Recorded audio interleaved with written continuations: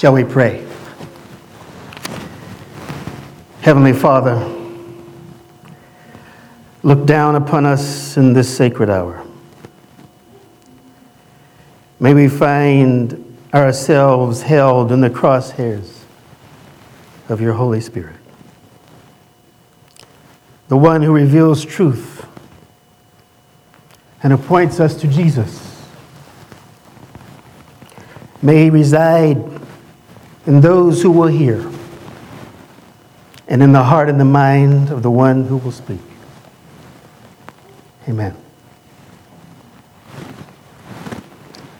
Providence is real. It is no accident. When one witnesses the working of God in one's own life and in the lives of those we might love, it is a companion story to the good news of the gospel. What God has done for you and what he is showing you through his word. The world needs to know that providence is not a fantasy, that God is not a fairy tale. I have such a companion story. It happened to someone I love. They are both deceased now. But before they died, they gave me an example of what it means to love God.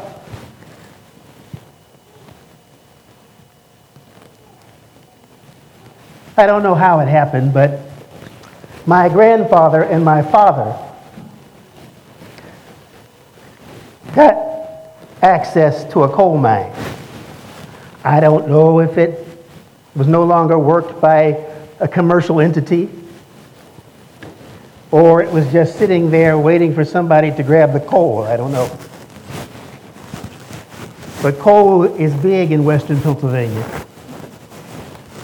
And so there they found themselves one day, I guess wanting to be entrepreneurs or whatever, and they were gathering coal in this remote mine. It was a small mine.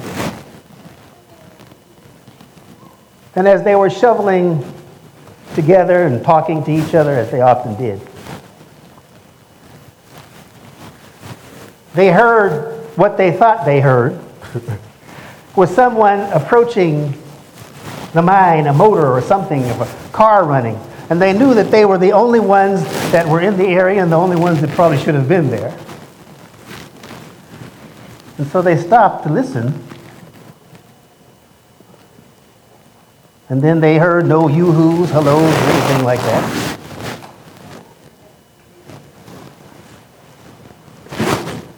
Yes. Okay. I'm sorry. No problem. I didn't know it was very long, but I have. People can't hear me? No.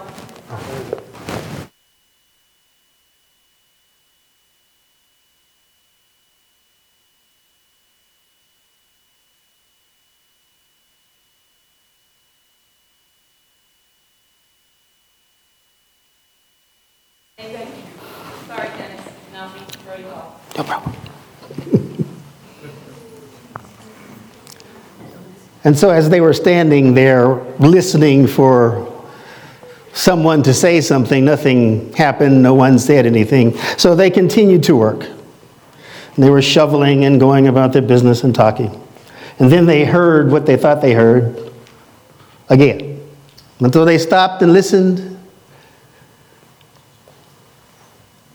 But nothing happened. No one came to the door of the mine to say anything.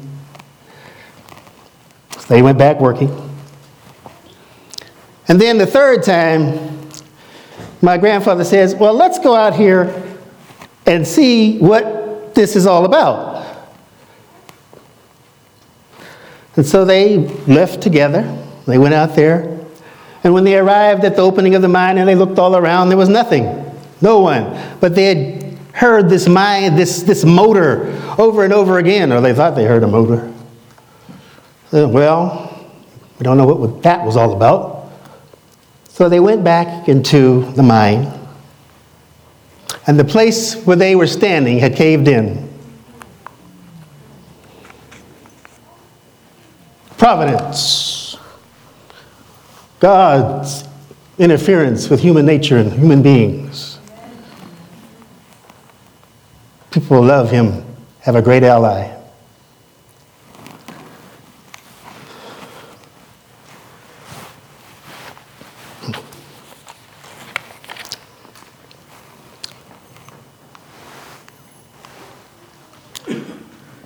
It was the best of times. It was the worst of times. It was the age of wisdom. It was the age of foolishness. It was an epoch of belief. It was an epoch of incredulity. It was the season of light. It was the season of darkness. It was the spring of hope. It was the winter of despair. We had everything before us. We had nothing before us. We were all going direct to heaven. We were all going direct the other way. So begins the famous tale of two cities written by the author Charles Dickens some 160 years ago. While this anaphoric and poetic intro begins Dickens' insightful foray into the framework of the French Revolution, I believe it is a sobering prophecy that depicts the present. And with a tip of my hat to Mr. Dickens, let me paraphrase. It is the best of times. It is the worst of times. It is the age of wisdom.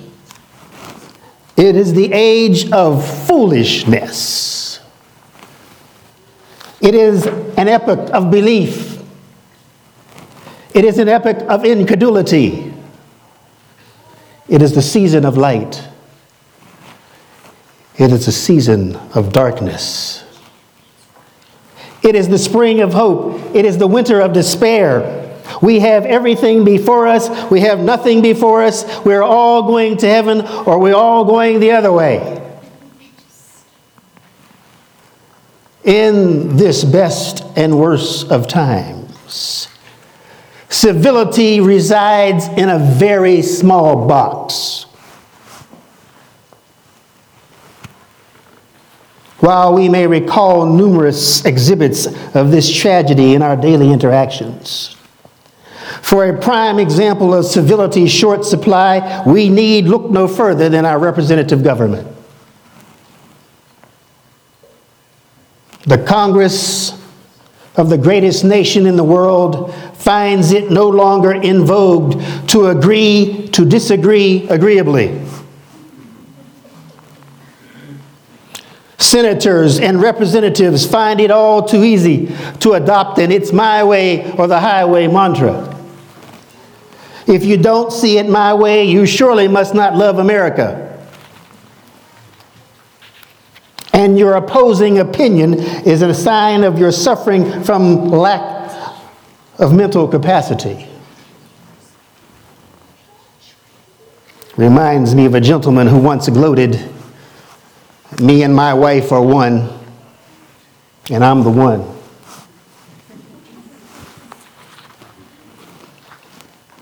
His pledge of marital allegiance was slightly skewed. One marriage under a thumb with liberty and justice for one. Bipartisan bickering abounds. Government is stagnant. Things that could get done don't get done. And the question goes begging, who Who will fix our roads and bridges, reduce the cost of our health care? Who will wake up the nation from its pharmaceutical nightmare? And who, with unclouded vision, will recognize that poor people really do exist? These are the best of times. These are the worst of times. It is the season of light. It is the season of darkness. In these times, cable news giants tasked with the job of keeping the public informed tiptoe around the outstretched arms of objectivity to take on the likeness of the Soviet-era news media, assuming a focus that is ever partisan and unyielding.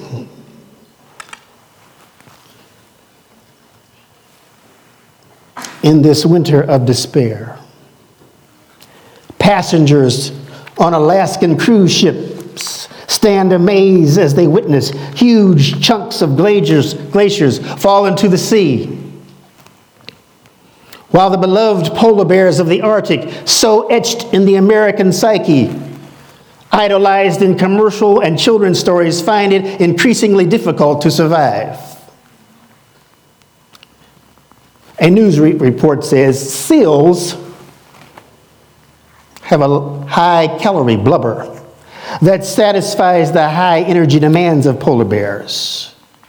That food source is not easily replaced. Anthony Pagano, the U.S. Geological Survey, said that even scavenging for leftovers, which often consists mostly of seal muscle, does not contribute enough calories to fuel a polar bear. If the polar bears are cut off from seals, they may not survive. The report goes on to say that seems to be what's happening. Melting ice in the wake of climate change is exacerbating the already natural high demands of polar bears. As Arctic sea ice retreats more and more, seals become harder to hunt. The polar bears have to travel further to catch the seals, which uses more energy. John Whiteman, professor of biology at the University of New Mexico, says, I really want to emphasize that as a species, there isn't an alternative. They are seal-eating species. It's what they do. Without sea ice, they won't persist as a species. And then there are those who say there is no such thing as climate change and attribute anything observed as such as the only earmark of cyclical change in nature that has happened for thousands of years. No need for alarm. It is the season of light. It is a season of darkness. The book of Daniel proclaims that in the time of the end, knowledge shall be increased, and men shall run to and fro. It is the age of wisdom. It is the age of foolishness. One would agree that wisdom is the appropriate and correct use of knowledge. But it appears that our knowledge is increasing so fast that our wisdom on how to use it has been outpaced. The field of biometric technology may offer great rewards, but could prove to be a Trojan horse ally for the criminal and the unscrupulous. A recent AARP magazine report states, increasingly, biometric data that recognizes your body, your voice, and even your habits are replacing passwords in an effort to make our devices and online accounts more secure.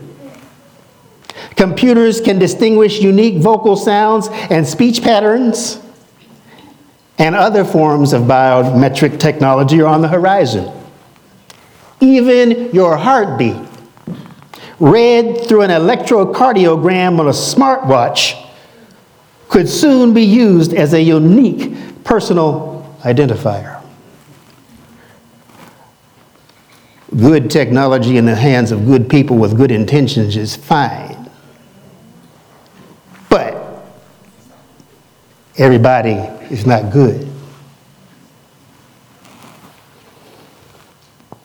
In these times, in these best of times, in these worst of times, in this epoch of belief, in this epoch of incredulity, the quality of our relationships in the community and in the church have not gone unmarred.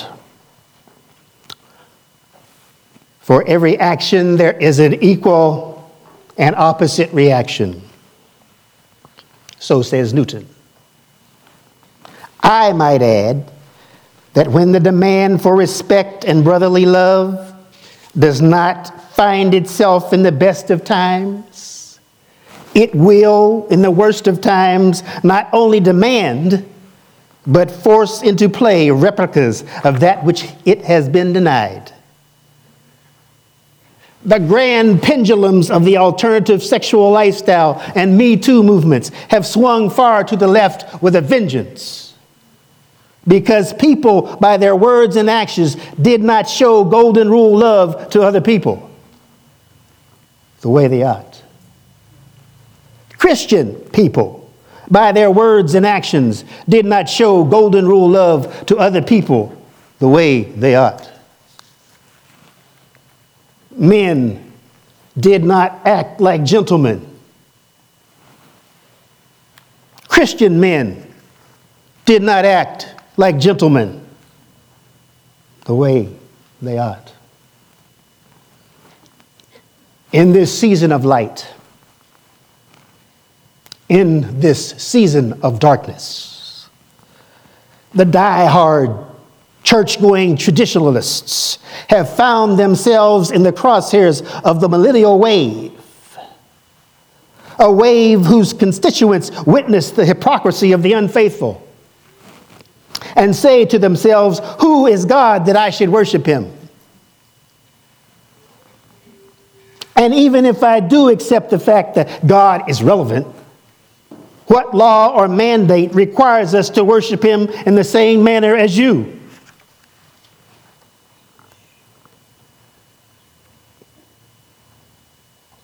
In this best and worst of times, who would have thought that they would be behind the good news of a declining divorce rate? Albeit, the good news is tempered by a rise in cohabitation, accompanied by an errant philosophy that marriage is an achievement rather than a sacrament. I'll work on my BA, my MA, my MBA, my CPA, my MD, my PhD, my JD, and then my ML, marriage license. And life goes on. Business as usual. In these times, this age, this epoch, this season, this spring, this winter, green eggs and ham, Twitter and Instagram, smartphones and flying drones, prosperity preachers, fortune seekers, campaign trails, Black Friday sales, homicides and diatribes, icons and idols, bistros and brothels, driving while black, opioids and crack, white sand beaches and security breaches, snail mail and email, shy girls and fly girls, hot men and hit men, Easter egg baskets and funeral caskets, When I return, the world will be as indifferent to the things of God as the people were in Noah's day. They ate and drank and married, everything just as usual, right up to the day when Noah went into the ark and the flood came and destroyed them all. And the world will be as it was in the days of Lot. People went about their daily business, eating and drinking, buying and selling, farming and building, until the morning Lot left Sodom.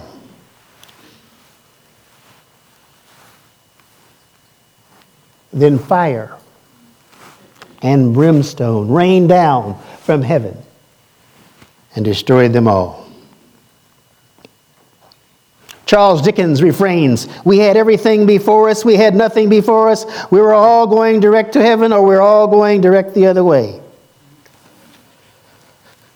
The lyricist Ruth K. Jones reminds us, all around us, who are eating and drinking and marrying and building and planting and carrying on business as usual.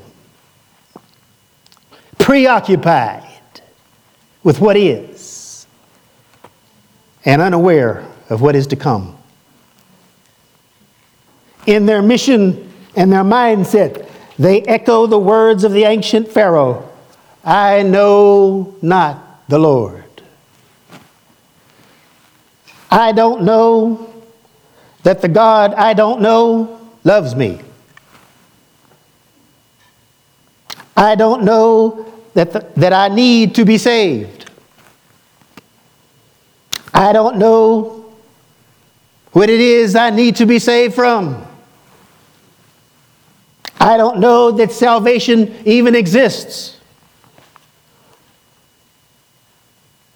E.G. White, Australian Union Record. Angels and men are to work in harmony to teach the truth of God to those who are unlearned therein, that they may be set free from the bonds of sin. It is the truth alone that makes men free. This liberty, this freedom through the knowledge of truth is to be proclaimed to every creature. Jesus Christ, God Himself, the angels of heaven are interested in this grand and holy work. Man has been given the exalted privilege of revealing the divine character by unselfishly engaging in the effort to rescue man from the pit of ruin into which he has plunged. Every human being who will submit to be enlightened by the Holy Spirit is to be used for the accomplishment of this divine conceived purpose. Christ is the head of His church, and it will glorify Him the more to have every portion of that church engaged in the work for the salvation of souls. Christ wants to save people. God Himself wants to save people. The angels of heaven want to save people. They all want us to help them save people. They all want us to submit to the enlightening of the Holy Spirit, because you can't give what you don't have. Ye shall have power, page 45. Without the Holy Spirit, without the breath of God, there is a torpidity of conscience, loss of spiritual life. Many who are without spiritual life have their names on the church records, but they are not written in the Lamb's book of life. Wow. They may be joined to the church, but they are not united to the Lord. They may be diligent in the performance of a certain set of duties and may be regarded as living men, but many are among those who have a name that thou livest and are dead. A name that thou livest and are dead. This is a reference to John's poignant message to the church at Sardis. The NIV renders it, I know your deeds. You have a reputation of being alive, but you are dead. We must allow the Holy Spirit to arm us with holiness so that we can be the messengers of truth that God desires. But as many as received him, to them gave he power to become the sons of God. Even to them that believe on his name. John 1:12. And Paul, the consummate pastor, looks in on his Philippian flock and says, wherefore, my beloved, as ye have always obeyed, not as in my presence only, but now much more in my absence, work out your own salvation with fear and trembling. For it is God which worketh in you both to will and to do of his good pleasure. Do all things without murmurings and disputings, that ye may be blameless, harmless, the sons of God, without rebuke, in the midst of a crooked and perverse nation, among whom ye shine as lights in the world. In this best and worst of times, in this age of wisdom and foolishness, in this epoch of belief and incredulity, in this season of light and darkness, in the midst of this crooked and perverse nation, are you a shining light? Pen of inspiration. Christ was standing only a few steps from his heavenly throne when he gave his commission to his disciples and included as missionaries all who would believe on his name. If those who claim to have a living experience in the things of God had done their appointed duty as God ordained, the whole world would have been warned, and the Lord Jesus would have come to our world with power and great glory.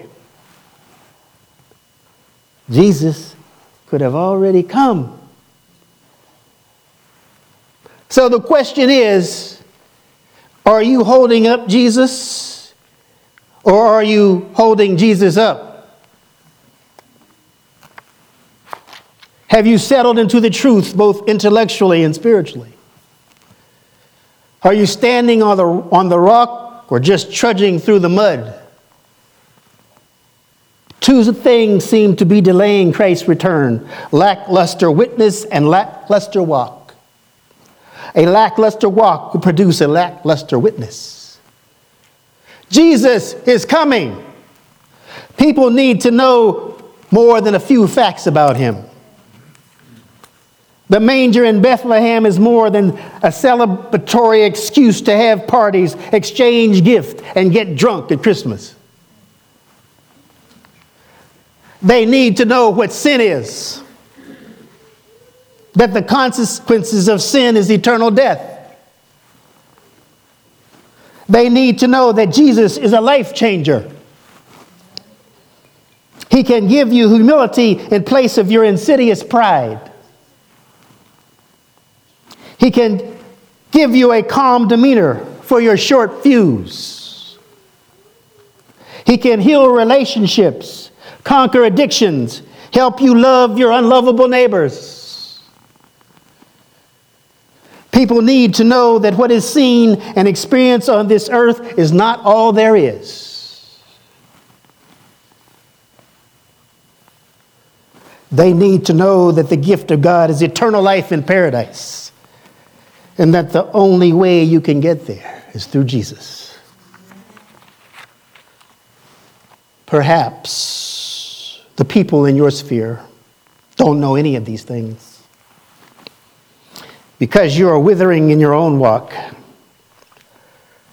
You can change that today.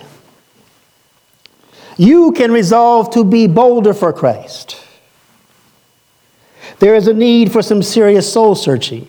And I dare say that during that search, one would discover in him or herself a need for more holiness. The songwriter Paul Philip Bliss wrote a very moving hymn. It is suggested to both singer and instrumentalist that it be rendered prayerfully. One could easily think of it as a prayer set to music. And I would suggest that maybe each one of us should pray this prayer at least once each week.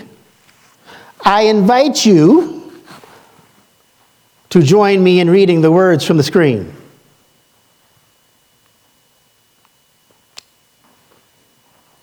More holiness give me.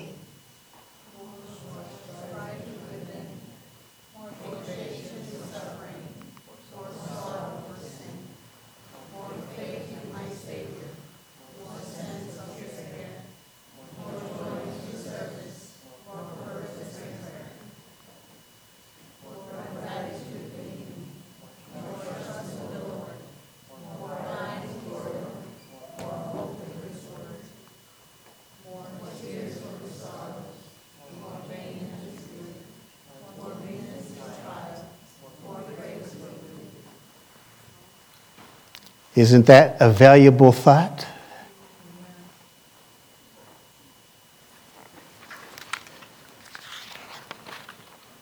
In this holiness journey, we are not without counsel and encouragement.